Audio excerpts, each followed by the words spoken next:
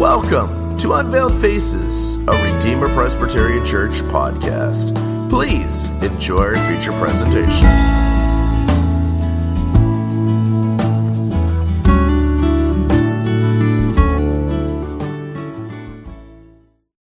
So we're beginning a new sermon series. There's only 3 chapters in the book of Habakkuk, and so this will not be a long series.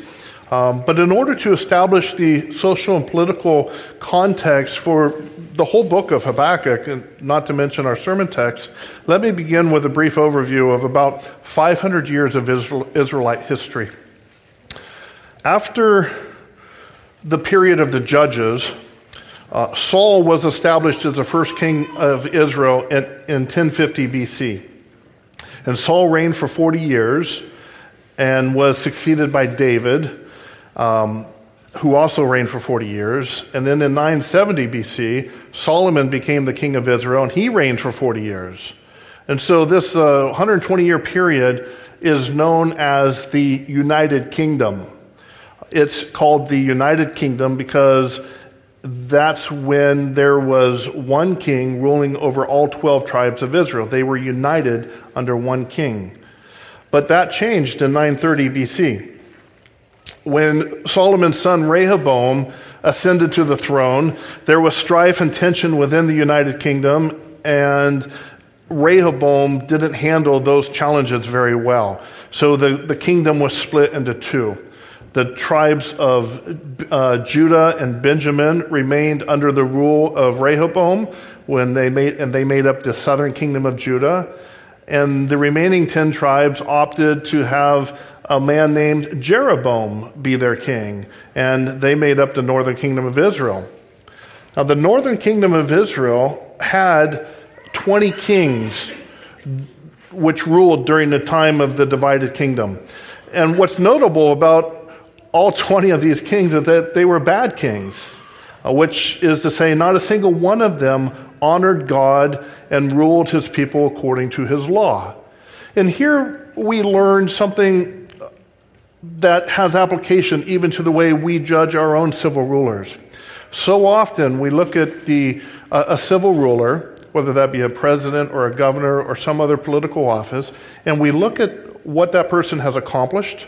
We look at that person's economic policies, their political policies, their foreign aid policies, and we judge the person based upon whether they're a good or bad ruler based upon what they've accomplished. And yet what God's Word is teaching us here and consistently throughout is that a king or a president or a governor or other political ruler is good or bad not based on his ability to control the economy, but whether he submits himself to God or not.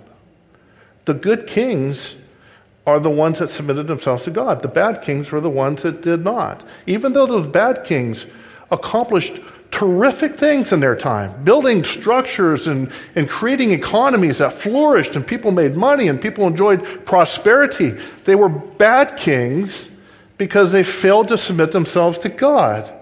And so here in the northern kingdom of Israel, prosperity was flourishing. The people were wealthy, and there was all kinds of commerce being conducted.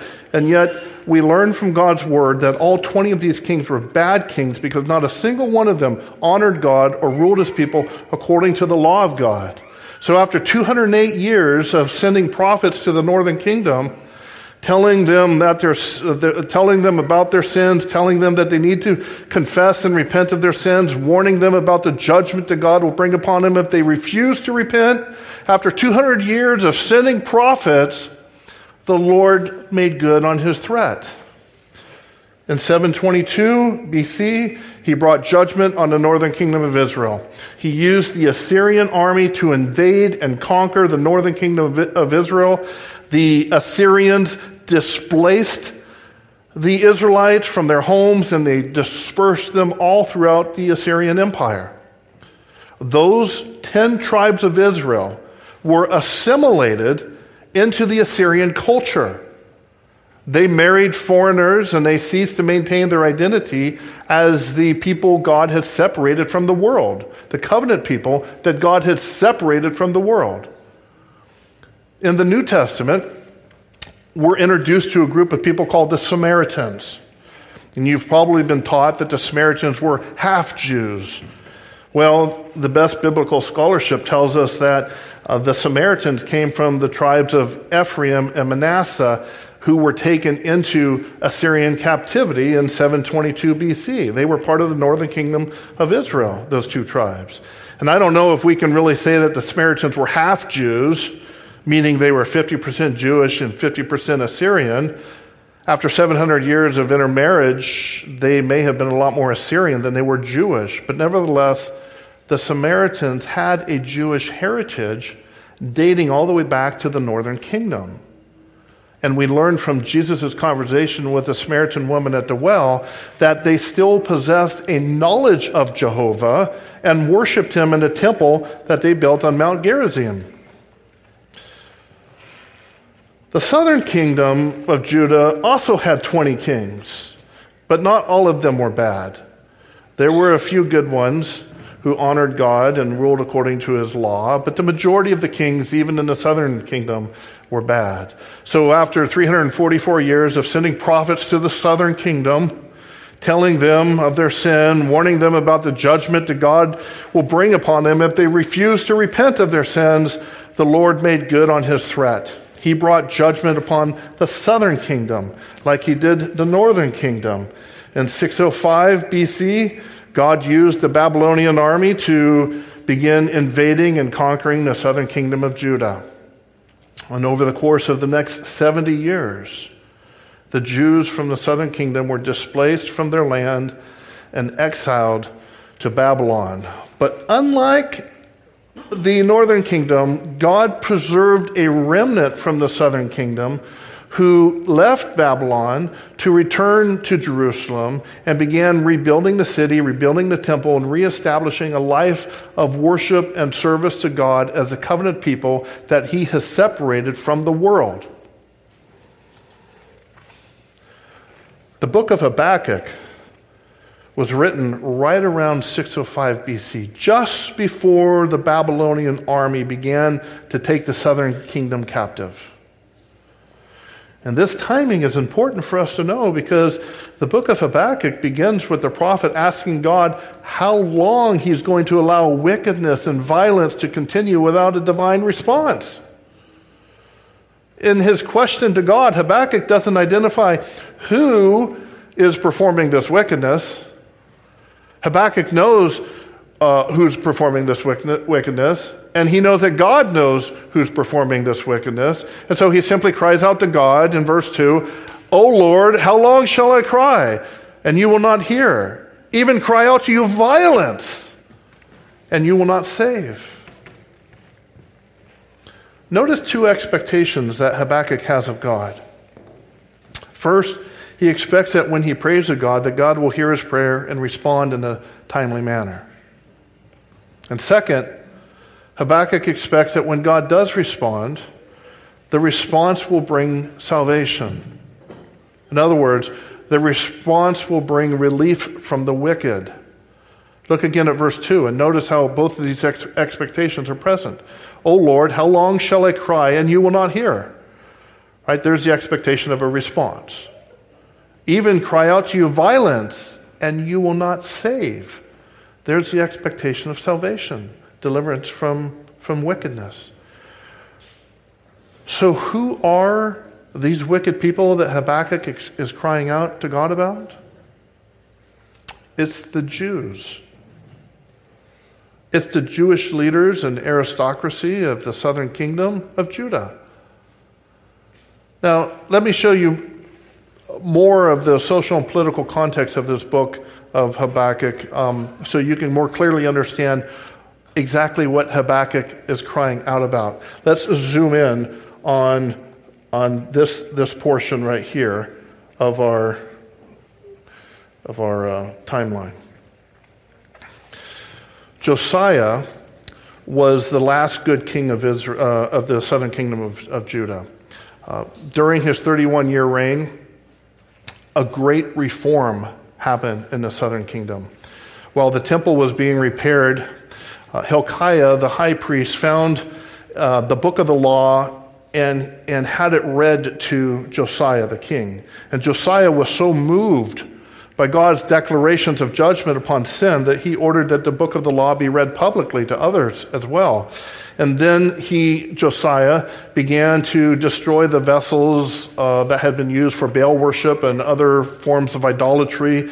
He tore down the pagan shrines in the high places in all the towns of Judah, which included the shrines that Solomon had built way back in the day. Those shrines were still in use even in Josiah's day, and he tore those down as well. He put an end to the homosexual prostitution that was being practiced in the temple of God.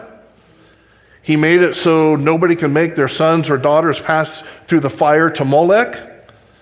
And Josiah accomplished other notable reforms, all of them righteous, all with the goal of ruling the southern kingdom of God according to God's law. When Josiah died in 609 BC, his son Jehoahaz took the throne. And Jehoahaz was a bad king. He was not committed to the reforms that his father had made. And however, he only reigned for 3 months before he was imprisoned and deported by the Egyptian pharaoh Necho. The throne then passed to another one of Josiah's sons, Jehoiakim. And 2 Chronicles 36, verse 5, summarizes Jehoiakim's reign in 2 sentences. Jehoiakim was 25 years old when he became king, and he reigned 11 years in Jerusalem, and he did evil in the sight of the Lord his God. And he did evil in the sight of the Lord his God. Now, it was under Jehoiakim that Habakkuk was crying out to the Lord. This is because Jehoiakim did not maintain the reforms that his father had put in place. Sin and idolatry were so deeply entrenched in Jehoiakim's heart, as well as the hearts of the other leaders and prominent people in Judah, that Josiah's reforms did not survive. Once Josiah was no longer there to enforce and uphold these reforms, Judah quickly reverted back to all the evil practices that had preceded the reforms. And Habakkuk was watching all of this happen. He saw the idolatry returning. He saw the shrines and high places being rebuilt. He saw homosexual prostitution being practiced again in the temple. He saw people sacrificing their children to Molech. He saw the rampant return of all forms of immorality and decadence. And when you read the grievance that Habakkuk brings to God in verses 2 and 3, you'll see that he uses 6 different nouns to describe what he was witnessing: violence, iniquity, trouble, plundering, strife, and contention. Violence, iniquity, trouble, plundering, strife, and contention. Then in verse 4, Habakkuk laments how the law of God has become ineffective in society. It's ineffective because the leaders of Judah won't enforce it. Nobody wants to govern according to God's statutes. Nobody wants to submit themselves to God's standard of justice and righteousness. They only want to do what's right in their own eyes. So Habakkuk prays to the Lord. The law is powerless, and justice never goes forth. For the wicked surround the righteous, therefore perverse judgment proceeds. Perverse judgment proceeds. Brothers and sisters, can you relate to what Habakkuk was experiencing? Amen. Only 4 years earlier, Josiah was on the throne, and he was ruling righteously. Under Josiah, Habakkuk was experiencing the joys and blessings described in Proverbs 29, verse 2a. When the righteous are in authority, the people rejoice. Then 4 years later, under the reign of Jehoiakim, Habakkuk was experiencing the turmoil and sorrow described in Proverbs 29, 2b. But when a wicked man rules, the people groan. Do you know this form of groaning? Have you ever said to yourself, wow, what a difference 4 years can make? What a difference a change in the administration can make. When the righteous are in authority, the people rejoice. When a wicked man rules, the people groan. Habakkuk was groaning. Understand that there is a difference between groaning and grumbling. Grumbling is complaining. Grumbling is venting one's frustrations about something that's disagreeable. It typically takes the form of frustration, annoyance, resentment, and unrighteous anger. It's a way of expressing negative feelings without directly confronting the situation or pursuing a solution. Grumbling is always sinful. Grumbling is always unproductive. Habakkuk was not grumbling. He was groaning. Groaning is the expression of sadness, grief, frustration, and righteous indignation. It flows out of an emotional weariness because of the persistent exposure to some form of oppression or unrighteousness. 2 Peter 2:7 says that when righteous Lot, it says, he's a righteous man, when Lot was living amongst the people of Sodom and Gomorrah, he was, quote unquote, oppressed, New King James Version. He was oppressed by the filthy conduct of the wicked. A more literal translation of 2 Peter 2:7 says that Lot was worn down by the conduct of the impious. He was worn down by the conduct of the impious. And that's a wonderful description of what groaning is. It's being worn down emotionally, physically, even spiritually, worn down by persistent exposure to the sins of the impious. We live in a world today where there's a lot of persistent exposure to the sins of impious people.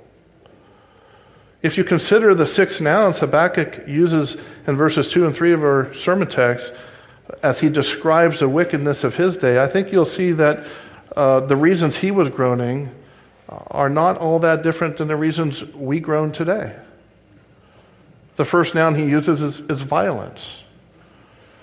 Sinful societies are often characterized by violence. This is because sinful societies have the attitude that might makes right. Wicked people feel justified in using power and force to impose their will upon others. Coercion is seen as a legitimate means to achieving one's goals and ambitions. And different forms of violence are imposed on anybody who resists or threatens those goals and ambitions. Violence, therefore, is considered a legitimate means to an end. If a court of law rules in opposition to a special interest group, there's rioting in the streets. If a police officer is thought to abuse its authority, there's rioting in the streets. If a particular sports team either wins or does not win an important game, there's rioting in the streets. There's rioting in the stands. There's rioting on the field.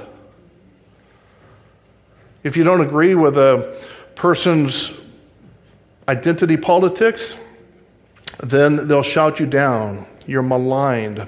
You're canceled. You're accosted. There's no shortage of people who are willing to carry out acts of violence against you, either on your person or on your family or on your car or on your house or on your livelihood, upon your reputation, or in a myriad of other ways. If an unplanned pregnancy gets in the way of a person's goals and ambitions, the solution our society offers is violence against the unborn.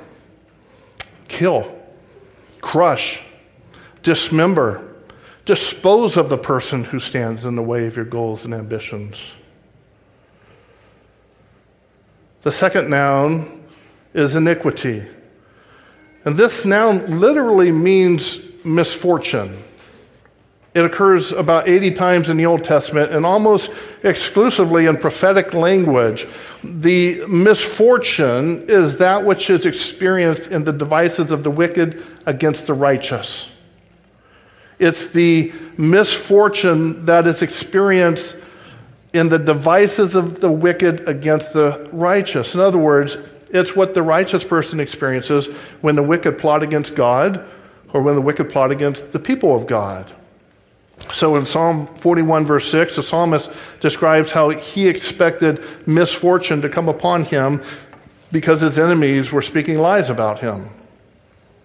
And in Isaiah 32, verse 6, the word is used to describe how those who act against God end up inflicting misfortune upon people in need. For the foolish person will speak foolishness, and his heart will work iniquity. That's the word right there.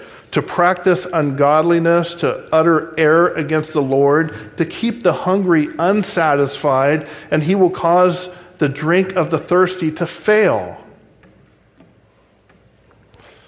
The point here is that the type of iniquity Habakkuk is groaning about is the misfortune believers experience because of the foolish and wicked decisions God-haters make. Because of the wicked and foolish decisions God-haters make. It might be that the God-haters are intentionally bringing misfortune upon God's people, or it might be that the misfortune we suffer is an unintended consequence of the God-haters' foolish decisions. Either way, the iniquity that Habakkuk is groaning about in verse 3 of our sermon text is the misfortune that God's people experience when God-haters make foolish and wicked plans. So when they tell you that they're following the science, that brings iniquity upon God's people. This brings forth misfortune upon God's people. And when God-haters create oppressive legislation in the name of climate change, this brings forth iniquity. This brings forth misfortune for God's people. And when God-haters plot to disarm citizens and make us defenseless against tyranny and oppressive forces, this brings forth iniquity. This brings forth misfortune for God's people. Are you, brothers and sisters, are you groaning because of iniquity in our society? Are you growing weary of suffering under the foolish plans and wicked decisions of godless people? The third noun Habakkuk uses in his groaning to God is trouble. This word means to get tired from hard work. To get tired from hard work. Habakkuk is saying that it's hard work to resist the wicked while promoting righteousness. And he's growing tired of that work. Hence Habakkuk's question, how long, O Lord? How much longer do I need to toil in this seemingly endless labor? I work hard, yet it doesn't seem like I'm making any progress. Have you ever questioned whether all your efforts for the kingdom of Christ are worth the toil that it takes on you, or the toll that it takes on you? Have you ever labored in prayer over a particular situation only to wonder whether the hours you spent on your knees were wasted time? Are you laboring to train up your children in the way they should go? And you're seriously questioning whether you have the strength to continue that work until the day they spread their wings and fly the nest? Does punching a time clock to bring home the bacon for the next 40 years seem like an unbearable burden to you?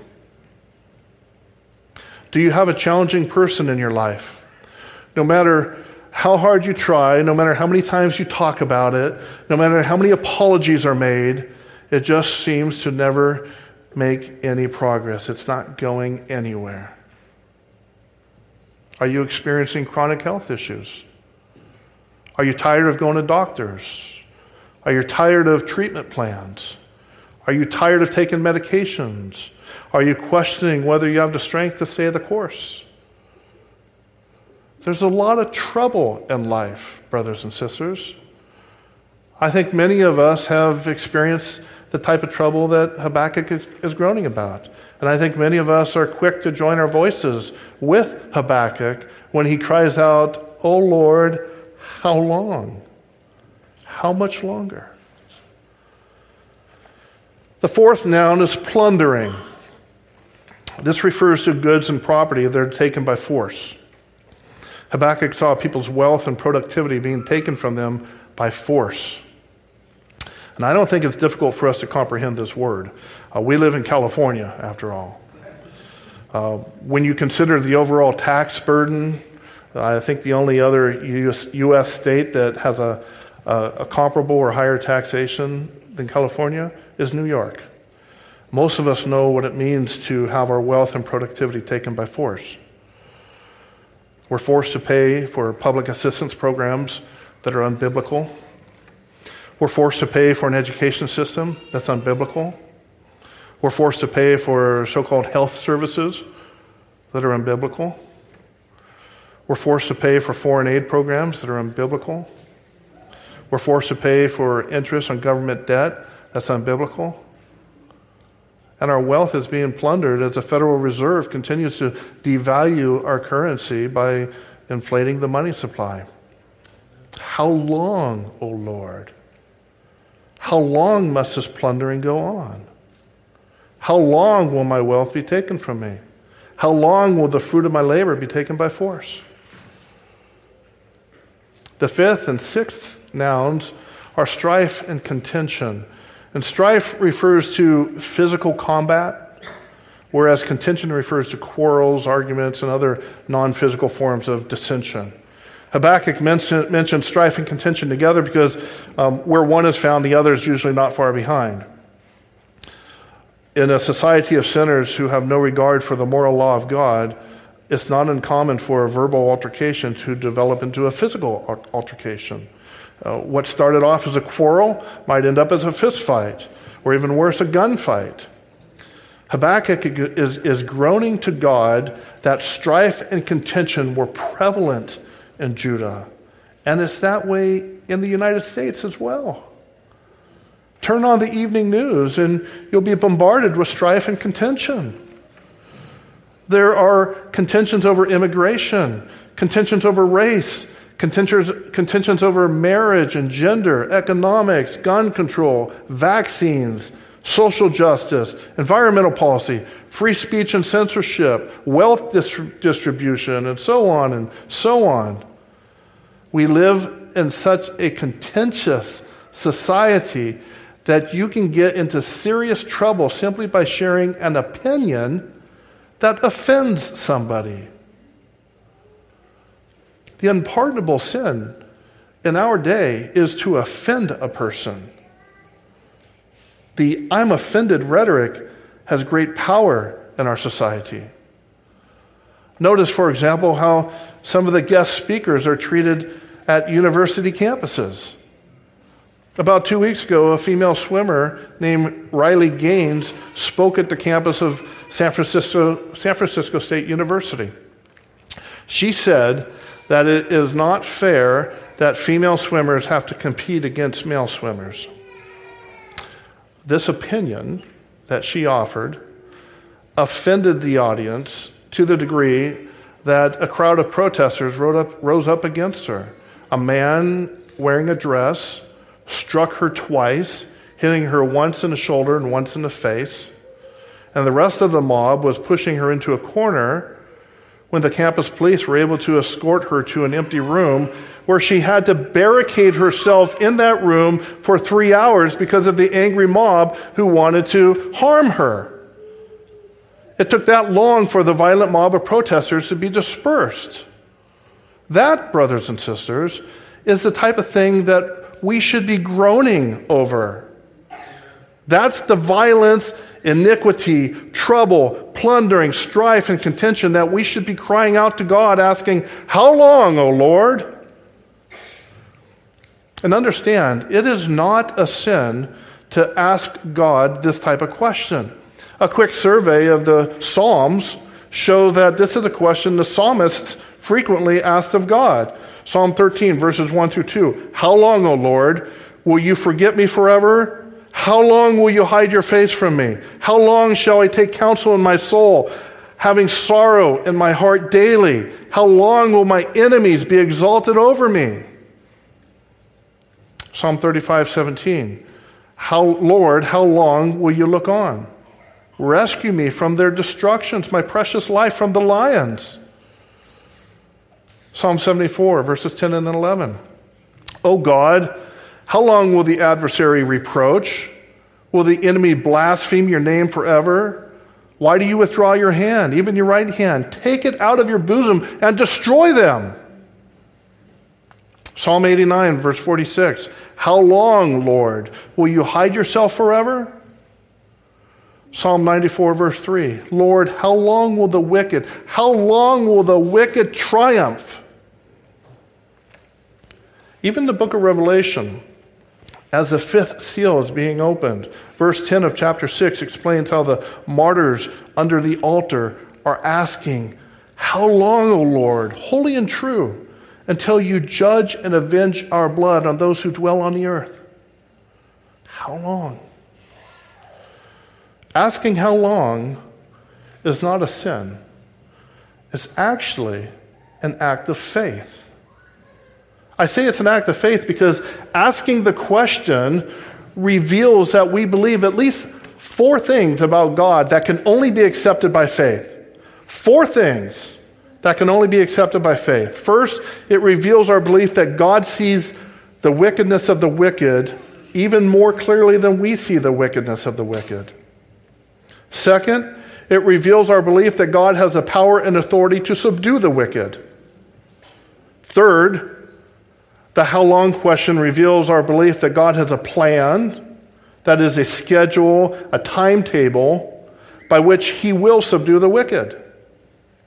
And fourth, it reveals our belief that when God does subdue the wicked, he'll do it effectively and judiciously so as to avenge all the wrongs that the wicked have committed against the Lord and his people.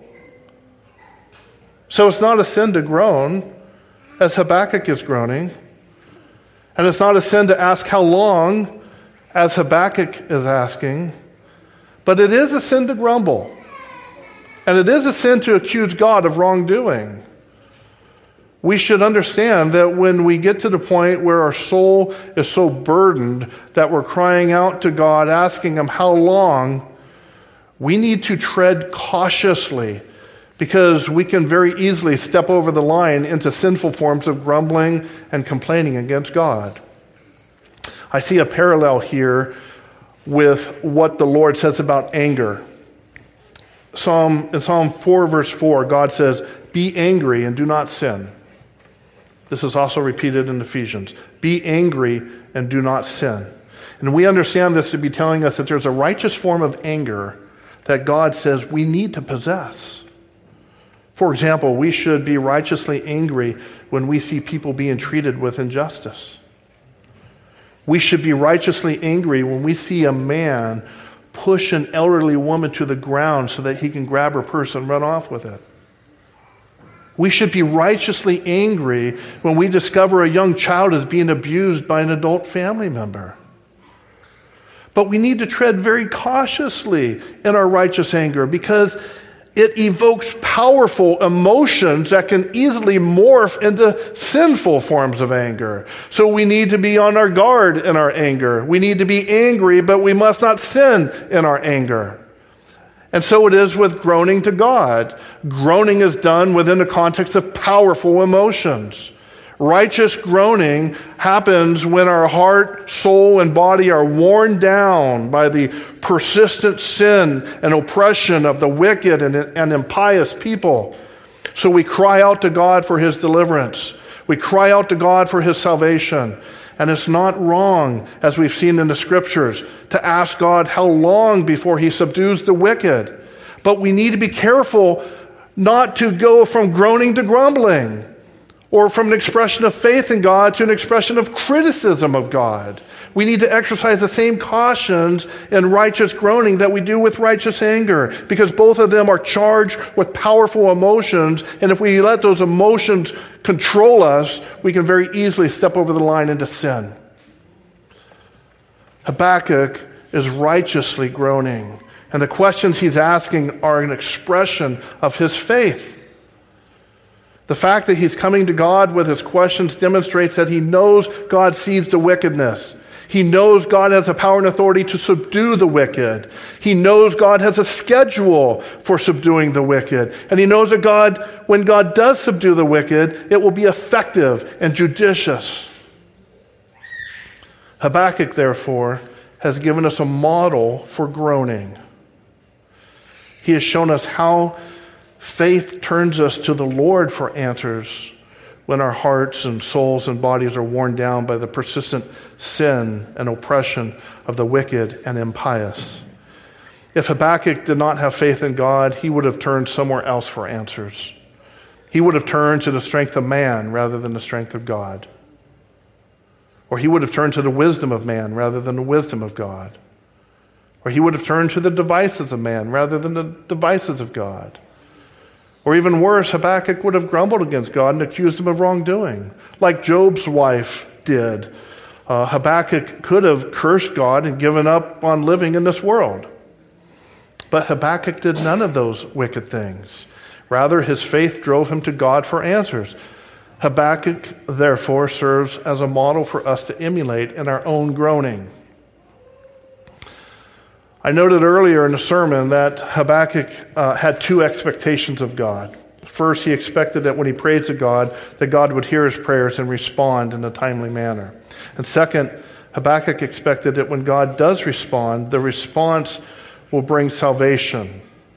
That is, it will bring relief from the wicked. As far as the first expectation goes, God did hear and respond to Habakkuk's prayer in a timely manner. In verse 5, God tells Habakkuk to look among the nations and watch, for God is going to do something utterly astounding. God goes on to say that he is going to work a work which Habakkuk would not believe, even if somebody would have explained it to him before it happened. And what is this astounding work the Lord is about to do? Verse 6, for indeed I am raising up the Chaldeans, a bitter and hasty nation which marches through the breadth of the earth to possess dwelling places that are not theirs. The Chaldeans are the Babylonians, same group of people, different names. And from verse 6 to verse 11, God is describing to Habakkuk how cruel and wicked the Babylonians are. These are not nice people. They're terrible and dreadful, God says. They're more fierce than evening wolves. They all come for violence. They gather captives like the sand. They defeat every stronghold. They transgress. They commit offense. And then God concludes by telling Habakkuk that after the Babylonians have successfully overpowered their enemies, they give credit for their success to the power of their false god. So as it pertains to Habakkuk's first expectation, God answered. As it pertains to Habakkuk's second expectation, that he would respond by bringing salvation from wickedness, Habakkuk was truly astounded, as God said he would be. Truly astounded to hear that God is about to send the Babylonians to conquer the southern kingdom of Judah. It must have seemed to Habakkuk that the cure was worse than the disease. He came to God with the concern that the people of Judah had become wicked, and God essentially said, yeah, I know. That's why I'm sending the wicked Babylonians, who are even more wicked than the people of Judah. Has the Lord ever responded to your groanings in ways that astound you? Does his response to your prayers ever challenge your expectations of God? Habakkuk is not finished asking God questions. Beginning in verse 12, he asks the Lord how he can use evil to suppress evil. That's a valid question. And God has a valid answer to that question. And we'll be looking at that question and answer next week, Lord willing. But let it be understood right now that when Habakkuk prayed for the Lord to save his people from wickedness, he did not expect that God would send a wicked superpower to capture the people of Judah and deport them into exile. But that's exactly what God did in 605 BC.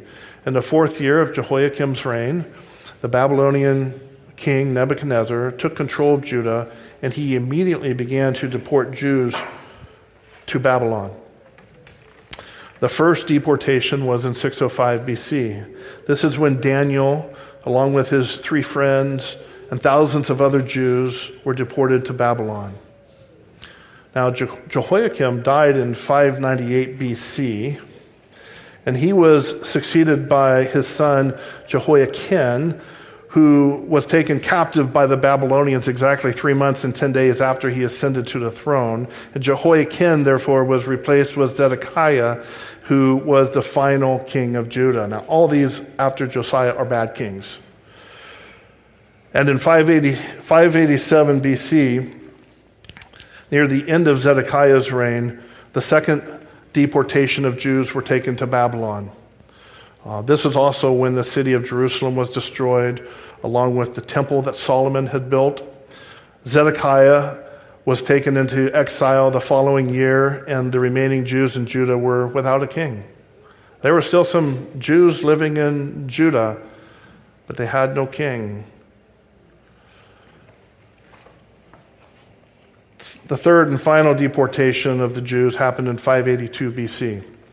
At this point, God had effectively removed all the people of Judah from their land. God did not, however, fail to save his people from the wickedness. When Habakkuk prayed for salvation from the wicked, he wasn't expecting the answer to include 70 years of Babylonian captivity. But let us acknowledge that God did answer Habakkuk's prayer. God did bring a faithful remnant of his people back to Judah. That remnant rebuilt Jerusalem, rebuilt the temple, and they committed themselves to living as a covenant people of God separated from the world. Notice the wisdom of God in this matter. Wickedness was prevalent in Judah at the time of Habakkuk's writing. Wickedness was prevalent. The leaders were in rebellion to God. The majority of the people were in rebellion to God. So how did God cleanse the land of this wickedness? How did he remove the wicked while preserving the righteous? He took everybody out. He took everybody out of the land of Judah. He brought everyone to Babylon. And then he sent a remnant of faithful, righteous people back to Judah, a remnant who was committed to serving him and doing his will. Nobody expected that. Habakkuk didn't expect that. Nobody saw this coming. And up until 535 BC, it appeared as though the situation was a tragedy. It appeared as though the southern kingdom would go the way of the northern kingdom, that they'd be assimilated into the culture of their captives and lose their Jewish identity. But when God eventually revealed the grandeur of his plan by sending a remnant of faithful Jews back to Judah, it all became clear. God answered Habakkuk's prayer, and he did it effectively. He brought salvation to his people. And by saying he brought salvation to his people, I'm not referring only to the remnant who returned to Jerusalem. Yes, they were delivered from Babylon, and they received a sort of salvation when they were able to return home. But God brought salvation to all of his people, from every tongue, tribe, and nation, by preserving the messianic line. The promise God made in the Garden of Eden is that the seed of the woman will bruise the head of the serpent. Then God revealed, as more revelation came forth, that the promised Messiah, the messianic seed, will pass through the lineage of Abraham and the lineage of Isaac and the lineage of Jacob. And then we read that the scepter will not depart from Judah. So in preserving a faithful remnant from the tribe of Judah, God was preserving the seed of the woman. He was bringing forth the Messiah, Jesus Christ, who will save his people from their sins. Remember the 4 things that righteous groaning reveals about a person's faith in God? The third one is that God has a plan, a schedule, and a timetable for subduing the wicked. And when we ask the question, how long, we're demonstrating that we do believe that God has appointed a day and hour in which he will subdue the wicked. Our challenge, therefore, in our groaning is not so much in believing that God will subdue the wicked, but being patient for God to subdue the wicked. Romans 8 offers a lot of encouragement in this area. And the encouragement comes in a way that you may not have expected. Romans 8:20 tells us how the creation has been subjected to futility, not willingly, not because the creation chose that, but because the Lord subjected the creation to futility. And this is a result of the fall. Adam's sin not only brought condemnation upon all his posterity, but it also brought a curse upon the entire creation. But Romans 8, verse 20 says something unexpected about the curse that God put on creation. It says that God subjected the creation to futility in hope. In hope. The hope is described in the next verse, which says that the creation itself will be delivered from the bondage of corruption into the glorious liberty of the children of God. In other words, the creation knows that redemption is in store for it. Now, I'm not sure that I really understand how creation has this sort of knowledge and consciousness, but the Word of God says it does, so I'm not going to challenge that. God says that the creation knows that a day is coming when it will be delivered from the oppressive curse that is presently afflicting it. And then Romans 8:22 goes on to say that the creation groans today. It's groaning. For we know that the whole creation groans and labors with birth pangs together until now. This isn't a matter of speculation that the creation groans. Paul says that we know this to be true. That's how he starts out Romans 8:22. For we know that the whole creation groans and labors with birth pangs together until now. All of the creation is groaning under the curse of sin, but its groaning is in hope. It's patiently groaning with the eager expectation that it will be delivered from the curse according to God's divine timetable. And this is where Paul brings the encouragement to you and me in an unexpected way. He writes in verse 23, not only that, referring to creation groaning with expectation and hope, not only that, but we also, who have the first fruits of the Spirit, even we ourselves groan within ourselves. Even we groan within ourselves, eagerly waiting for the adoption, the redemption of the body, for we were saved in this hope. So, brothers and sisters, we groan because of sin in the world. We groan because we're consistently exposed to the persistent sins of the impious. And in our groaning, we cry out to God, how long? But we don't groan as those who have been defeated. Like the rest of creation, we groan in hope. We groan while eagerly waiting for the adoption, the redemption of our body. And we already possess the immense blessing of knowing that we have been saved in this hope. That's what Romans 8:23 says, that we have been saved in this very hope of our redemption. Therefore, as this chapter concludes, we are more than conquerors through him who loves us. That is the hope that we have, brothers and sisters, in our groaning. Yes, we groan along with the rest of creation, but we groan with hope because we know for certainty, because of the faith that exists within our heart, that God will redeem us from our groaning. Amen. And let us pray. This has been a presentation of Redeemer Presbyterian Church. For more resources and information, please stop by our website at visitredeemer.org. All material here within, unless otherwise noted, copyright Redeemer Presbyterian Church, Elk Grove, California. Music furnished by Nathan Clark George, available at nathanclarkgeorge.com.